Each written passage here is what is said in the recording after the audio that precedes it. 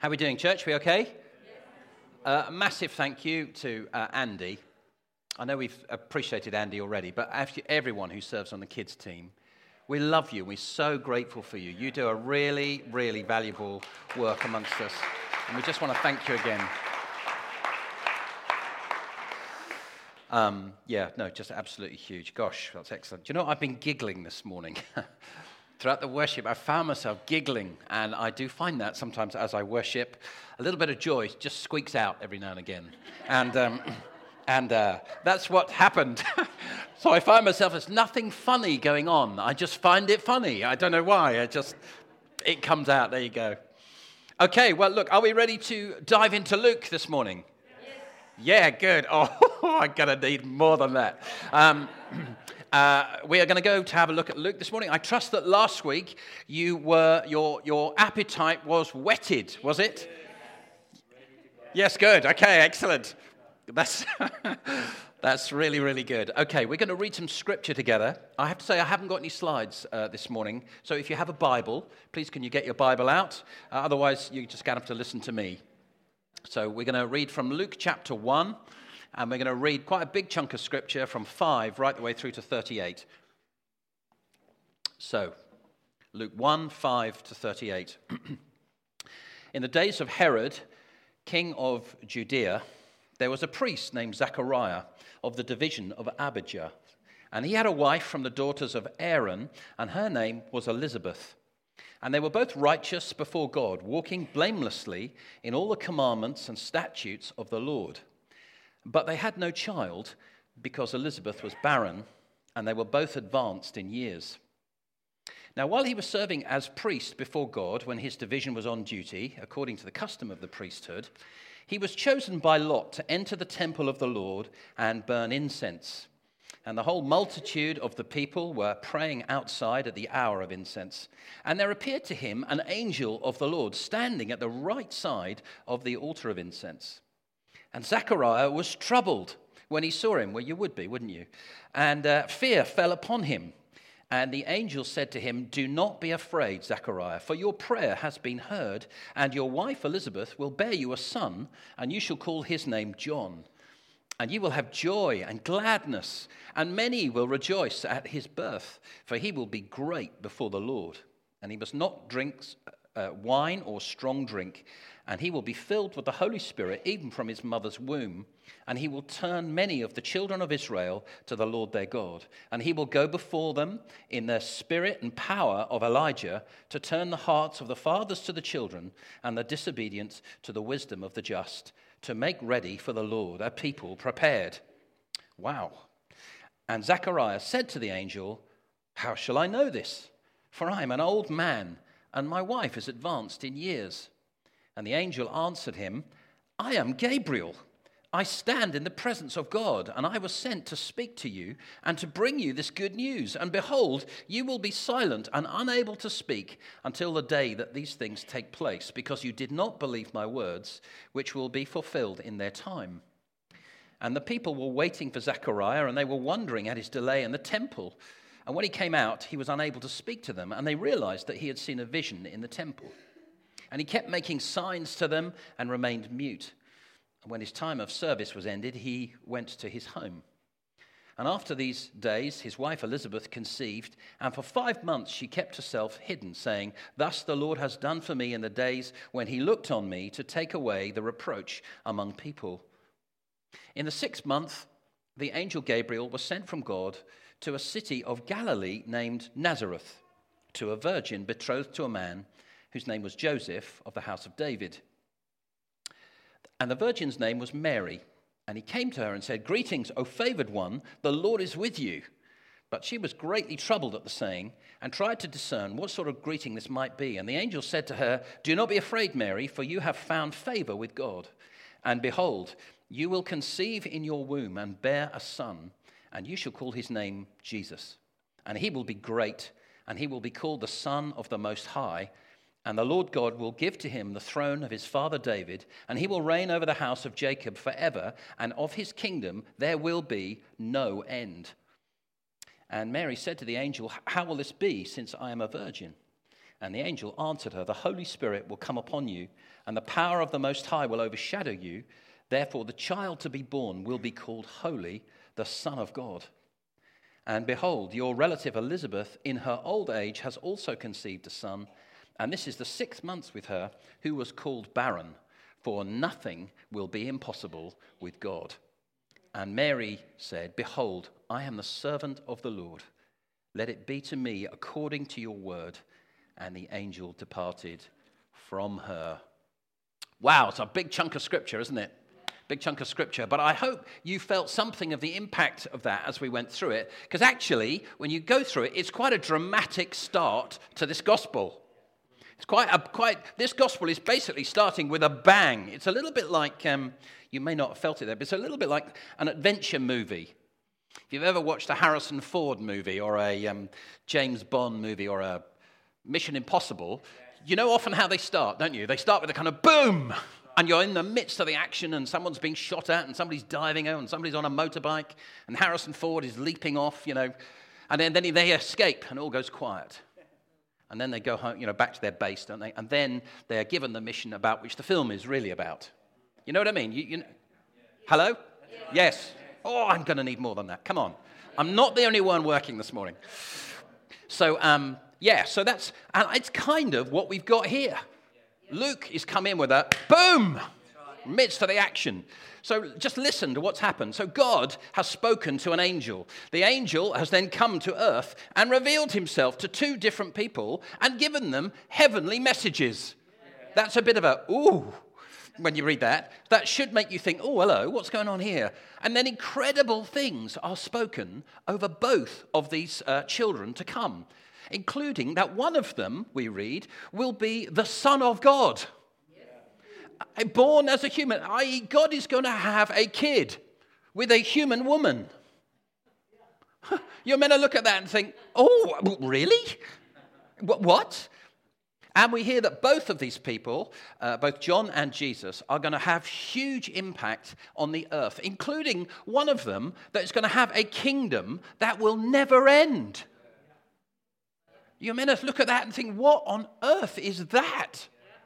A kingdom, but every kingdom ends.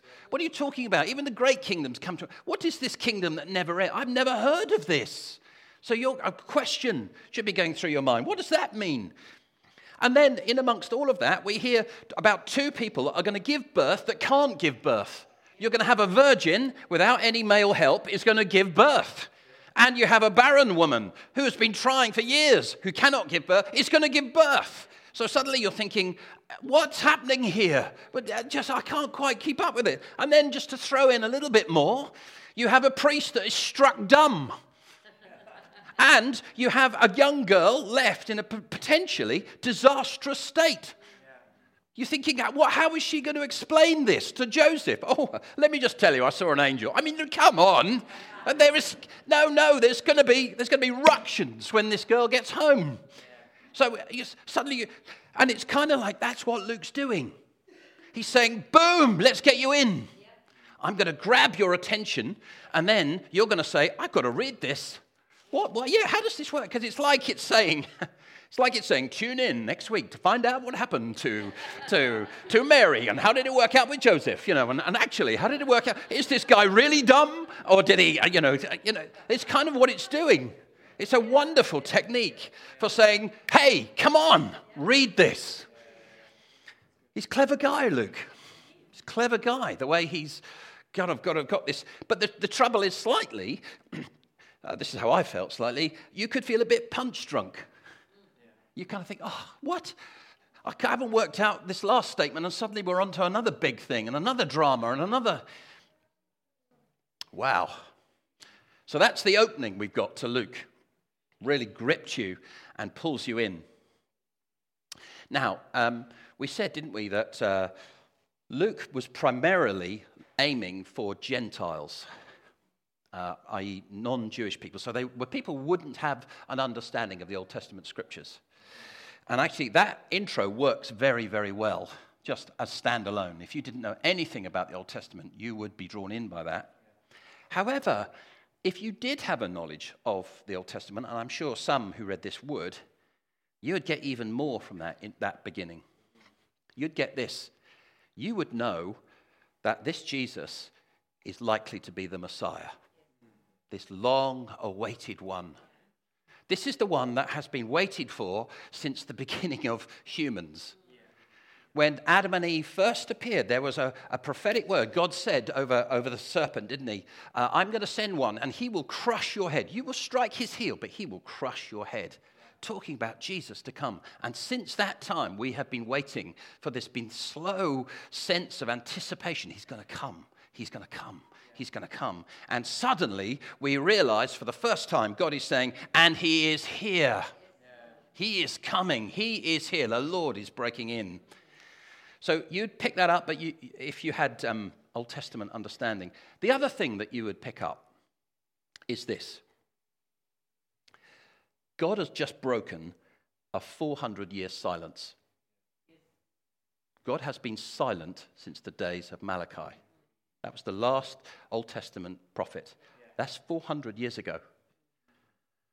I mean, that's a long silence. That is a long silence. Maybe somebody has given you the silent treatment. I doubt it was 400 years long. It may have felt like it.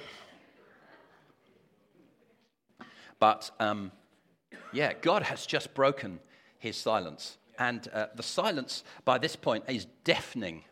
Absolutely. Just incidentally, some of the language that Gabriel uses absolutely picks up the language of Malachi. So it's like a bridge immediately over that 400 years. So it's into this sort of backdrop that God suddenly is breaking through. For silence for 400 years, then suddenly he announces he is here. He's going to do this thing. I have to say, you know that bloke I work with?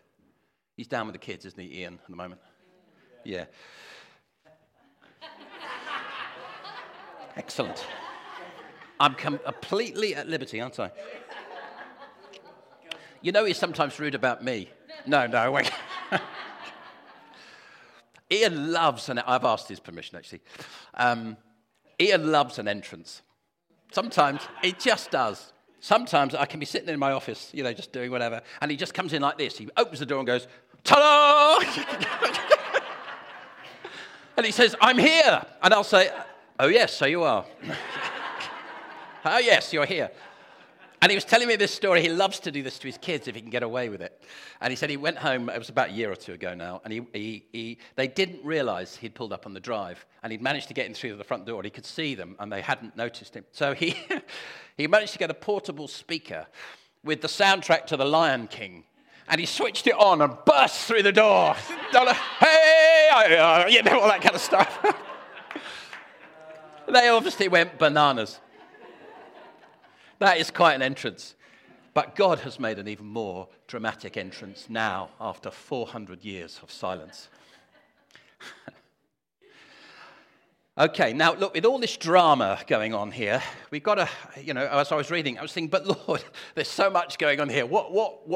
How do I latch onto this? What one thing do we boil it down to so we can talk on it? And I think if we just reduce everything down, what's happened here is this. God has spoken. God has spoken. The word of God has come. And what we see here is that God speaks. He speaks into our lives. And there's two aspects, I think, to God speaking here. God reveals two things. He reveals, firstly, the big plan. The big plan that Jesus is coming. And that he's going to send John as a way of preparing the way for this coming Messiah. The big plan, the overarching plan. What is the purpose of God for this generation? Well, it is all about the coming of the Messiah. It's all about getting ready for that. There is no greater purpose of God on the face of the planet at that time than him, than coming of Jesus. And God is pointing that out to two individuals. Pointing that out to Zechariah and also to Mary. But there's not only the big plan that God is showing, he's showing something else. He is showing the individual plan. He's saying to these two individuals, this is the big purpose, and also this is how you fit in with it. This is your plan. Zechariah, you're going to have a son. You're going to bring up a son. And this son is going to be part of my big plan. But this is how, Zechariah, you fit in. And Mary, this is what Jesus is going to do. Big plan. But actually, this is the role you individually need to play. I want to say to you, you need both. You need to hear the big plan of God. What is the purpose of God for our generation? What is it? Well, Jesus has made it known, hasn't he? The Great Commission. We go out there, we see people saved, to see the lost drawn in. Wonderful. And God has also spoken to us as a church to say, I want to make you into a large church. But much to my surprise. But God is going to say, no, I want to make you do something very significant with you. I would suggest to you, for us in our generation, right now, here in Sevenoaks, that's our big plan. God is going to come. Question, what's your individual plan? What's the word of God to you? How is God saying to you, yeah, Steve, or Jenny, or Peter, this is how I want you to fit in? Another question for you. When did you last hear God speak to you? The Bible says this, my sheep hear my voice. Yeah, that's good. They do. We do. We really can. When did you last hear his voice? And if it's a long time ago, I can't really remember. Some of you are panicking right now, aren't you? Well, I don't know. Let me ask you a question. When you last heard his voice, did you do what he said? Because if you haven't heard it again recently, my guess is he's waiting for you to do what he told you to do. So go do it, and then you will hear his voice again. Or alternatively, he will just bring you back to the same thing again. Okay, another, I think, important principle we need to see at work here as we're looking at the prophetic is this. When God is about to do something on the earth, he always tells people first. He's about to do something. I'm going to do something. He always tells people. Where do we get that from? Amos 3, verse 7 says this. Surely the sovereign Lord does nothing without revealing his plan to his servants, the prophets. And then, of course, the prophets stand up and they tell us, don't they? So God always, and so we see that absolutely played out here. God is about to cause his son to be born on the earth. Boom, he's coming. So he announces it prophetically. Gabriel, go announce it. Question. Why does God do that? Why doesn't he just say, well, I'm God, and so I'm going to do it? And I'm not going to bother to tell them. Or 20 years later, he might say, oh, by the way, I've done this. Anybody know? Okay, I think it's because this. Because when the thing that God says is going to happen happens, we will all know it was his idea, not ours. Because as humans, we're really good, we're really tempted to say, I think you'll find that was my idea. I mean, I say this jokingly sometimes. Somebody in a meeting will come up with a great idea, and I'll say, yes, I'm glad I suggested that. It always goes down well. No, not really. The temptation is to say, yeah, no, that was my idea. And it's important to know who's done it, because once we know that, we know where the credit goes, where the glory goes. So, and he says, doesn't he, I will not give my glory to another. God is jealous for his glory. And church, we must not take something that does not belong to us. We mustn't say, hey, we've done well because of our great marketing, our great management, because of our great, whatever. We've done well because of that. No, it's God. And actually, that's really important for us as a church right now, isn't it? Because we believe that God has spoken to us as a church. And as I said to you, I've tried to explain over the last few weeks, I feel God is going to turn us from being a kite into a jumbo jet. Do you remember that? There's going to be significant increase. Well, we've got to remember that as that begins to happen, Who's really doing that? It's him. It's him. And therefore, it will always be his glory. So none of us can say, I think we're very clever. No, we can't. Actually, if anything, it should bring additional humility to us. Because it will be us saying, God, you allowed us to play a part in your great big plan. You gave me an individual role, and I am so grateful because you could have easily done it without me. So it's a humility, I trust, that will bring. Okay, so we've looked at the kind of big story. This God has come and he's given this big story. God has spoken about his son coming and John coming. However, I think there is another aspect we really should observe in this opening, and that's the human aspect that's going on here.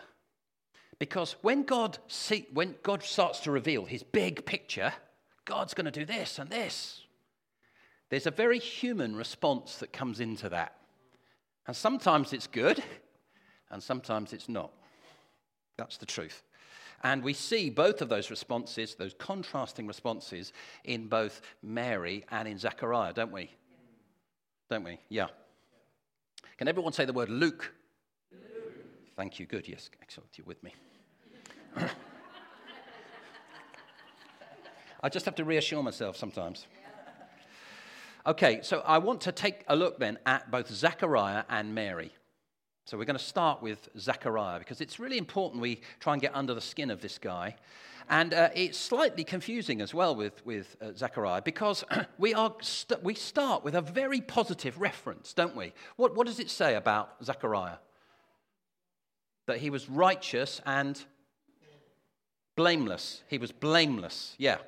So we're introduced to this guy. Both he and his wife are righteous before God. They walk blamelessly in all the commands and statutes of God. Wow. So in other words, the Bible's saying these are really good, godly people. Really good people. I mean, these would be excellent people to have in the church. These would be people that would be reading their Bibles. They would be praying. They would be turning up to prayer meetings. They would be, doing the stuff. Yet, we notice something about Zechariah. Something has happened to Zechariah, and something now is slipping or has slipped out of his life. It's gone, or maybe he never knew how to develop it. And the thing that's gone from Zechariah is faith. So we're given this really lopsided view of a man who is righteous and blameless and has no faith. So we've got a lopsided guy. So you think, those two sort of don't go together. He clearly is a man who struggles to have confidence in who God really is. That God is powerful, supernatural. He's the God that can do the impossible. That's the last thing that the angel said to Mary. Nothing will be impossible to God. Let me just emphasize that. Zechariah hasn't got hold of that. He has forgotten something. He has forgotten that God is God. That God can do the impossible. What kind of God have you got? Have you got a God that really can do anything? Because let me say something, hopefully graciously. If you have a God that can't do everything, you haven't got God. You've got a limited being. And God is not limited in any way. And I wonder how many of us are like this. Yes, I will read my Bible. Yes, I will come to church and I will serve and try and love people. But actually, God, when you break in and ask me to believe for something, I'm not sure I can quite get hold of that. Don't ask me to go with this anything. You can do anything business. Because I just can't really, but I'll do this. Are you lopsided as a Christian?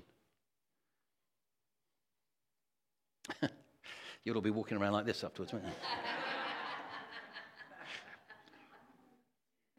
Sobering, really, actually. And the extent of his lack of faith, I think, is really exposed through his conversation with Gabriel. Just think about what's happened here. So, An angel from God has just been instructed to go speak to Zechariah and has just appeared to him in the temple. Okay? And Zechariah is understandably troubled and fearful. You would be, wouldn't you? If an angel appeared to you. Maybe it happens to you all the time. Oh, it does? Oh, that's interesting. Okay. Well, it doesn't to me. So it would surprise me if an angel appears. And Gabriel just reassures him, and then he tells him, hey, Zechariah, look, your wife is about to give birth to a son after many years of barrenness. And Zechariah's response is, well, how shall I know that then? I'm an old man, and, my wife's past it, really. Oh, right, okay. So somehow he is unable to compute that God is God and can do anything. Even with an angel standing in front of him, telling him to his face, oh, by the way, God is about to do this. Well, I'm not so sure. Not so sure. It does make you laugh. Do you laugh at the Bible? I laugh at the Bible sometimes. It's sad, but it's quite funny as well. I think even Gabriel is shocked by the response of blatant doubt. I love these, just simple phrase. Gabriel's response to all this stuff is, I am Gabriel. I don't normally have this kind of grief. I turn up, people go, whoa, and they fall on the floor. I reassure them, I tell them stuff, and then they go off and do it. I don't have well, who are you? What's this going on? That's serious unbelief. That's what that is. That is quite serious. And we see, of course, at this point that Zechariah is then disciplined. He is struck dumb. And you could say that's a bit harsh on an old fella. Strike him dumb like that. Actually, look at the result of the discipline. Zechariah moves from, I can't line up with this, I don't agree. We don't actually read it, but later on, he's asked, what are we going to call your son? And he says, his name will be John, because that's what the angel has said. And they say, no, you can't call him John. No one in your family is called John. And that's just, you didn't do that then. And he said, no, it will be John. I'm lining up now with the word of God. Before, he couldn't line up with the word of God. Look at the result of discipline. The Bible tells us that God disciplines us, church, because he loves us, because he wants us involved and in. Sometimes your lack of faith, God will have to say, okay, I'm going to get hold of you. It's not going to be pleasant. And it's a bumpy ride. You're just being struck dumb. That's scary. But he was struck dumb because of God's love. And it results in good fruit. Okay, so I want to ask a question now. Why do you think Zechariah was lacking in faith? Why have we got this lopsided guy? Because if you're godly, if you're righteous, blameless, you would think in amongst all that you'd have faith too, wouldn't you? Well, the Bible doesn't tell us exactly, but it does give us some hints, I think. And it says this about Zechariah. It says, very pointedly tells us they had no child because Elizabeth was barren and they were both advanced in years. That tells me something. It tells me this. They've been in pain. And they've been in pain for decades. They have been hurting over this. And we know that they have been praying about this situation because the angel makes reference to it. And I bet you they've been crying out something like, but God, help us. You're God. You can do anything. Or maybe they've said, what have we done wrong? See, being childless in today is very bad. And the culture we're talking about, this ultra-conservative culture in the first century, it was way more than that. It was economically potentially disastrous if you don't have kids, because there'll be no one bringing the money in as you get older. So if you fall ill, you're going to be destitute. Also, it had social implications. So people would be saying, what have they done wrong? God has cursed them. He's not allowed. So there would be lots of chatter. And clearly it's shame. So Elizabeth says, she refers to my reproach among people. I wonder if after decades of pain, this man has slowly come to terms with childlessness, and he's buried that pain. I wonder if that's happened. And then this angel turns up and says, hey, I've got some news for you. You're going to have a son, and his name's going to be... And I think probably his response at that point is just, no, please, don't go there. Don't take the lid off this thing. I have tried believing God for years over this thing, and I have seen nothing. And now you come here, say, I can't cope with the pain of it. So the result in his life is this: faith is pain. It's just pain. Don't ask me to have faith because it hurts too much. Very possible for us, to pick up wounds along the way, to shut down to believing in God. We used to hear about this a lot, not so much anymore. It used to be that about 20 years ago, there was quite a lot of this. You would hear about a church that would gather to pray very long and earnestly for particularly children who are very sick, say a terminally ill child. Young child. And I remember a story of a church that said, we're going to every day we're going to pray and we're going to meet to seek God for this child. And then somebody says, I think they're going to be healed. So everyone says, oh, right, that's a word from God. And they all start praying, only as the months go on for the child to die. And what could happen at that time is it's like a numbness comes over a church. You encountered people in that? And they're kind of totally confused by what has happened there. I don't understand. I thought God was going to, but he hasn't. And the kind of protective sheen gathers over us at that point. Don't ask me to go there again. Or maybe it was revival for you, something, maybe years ago. This year God's going to break out and he's going to, no, he hasn't. Or next year God's going to come and... Bible says that hope deferred makes the heart sick. How are you doing with faith? Are there places you now won't go? Are there? For some people, it's healing.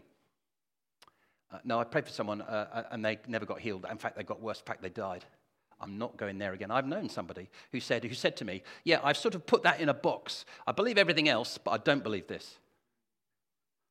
Wow. Very easy for that to happen, for faith to become too costly. And the danger with this protection that we put around ourselves is this. You could miss out on the real thing when it comes. You could do a Zechariah and say, I can't go there.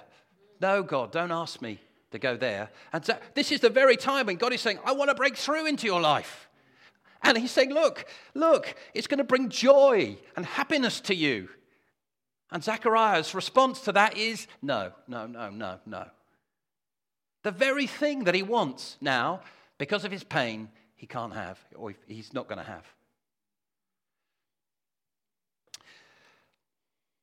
How are you doing with faith? Is faith too costly for you? Okay. Quickly have a look at Mary. So Mary's response when the angel turns up is fantastic. She says, behold, I am the servant of the Lord. Let it be to me according to your word. I've got to tell you, that is beautiful, isn't it? Beautiful. It's a beautiful response. And she agrees with the plan of God and she submits to it. And you could say, and I've seen this written down, well, she was just young and naive. She didn't really understand what being pregnant out of wedlock meant in that culture. I don't believe that for a minute. This is a really bright, able woman. You see, she ponders things in her heart. She questions the angel when there's a greeting. She wonders what's going on. Her brain is working. This is an intelligent person. I don't believe she's naive at all. And actually, think of the time of life she's in, young woman, and she's just got engaged. So if you're in that age group and you're in that time of life, your head will be full of your future life with your husband, what that's going to be like, where are you going to live? Oh, and we've got a wedding day coming up. That's what's going to be going around her head, all of that stuff. And she would have understood immediately when the angel said, I want you to be pregnant with God's son, and it won't be Joseph, it's the father. She would have understood, I'm putting everything on the line for God. I will do it because you want me to, because I love you. So she is potentially sacrificing all of her future happiness, all of her security. Her family could easily have said, get out. She is on the street and penniless. She has risked everything for God. Absolutely everything. It's why it's just so beautiful. You just think, this is a courageous person who loves God and has stepped forward to say, I'm yours. Kind of takes your breath away a bit when you think. And of course, the contrast we have here is we have an older guy who said, I can't face the pain and the risk. And we have a younger girl who said, I will face the pain and I will face the risk. There are honest human responses that come in, aren't they, to these big, grand purposes of God. Isn't it great? Yes. Actually, there's a human reality to that as well.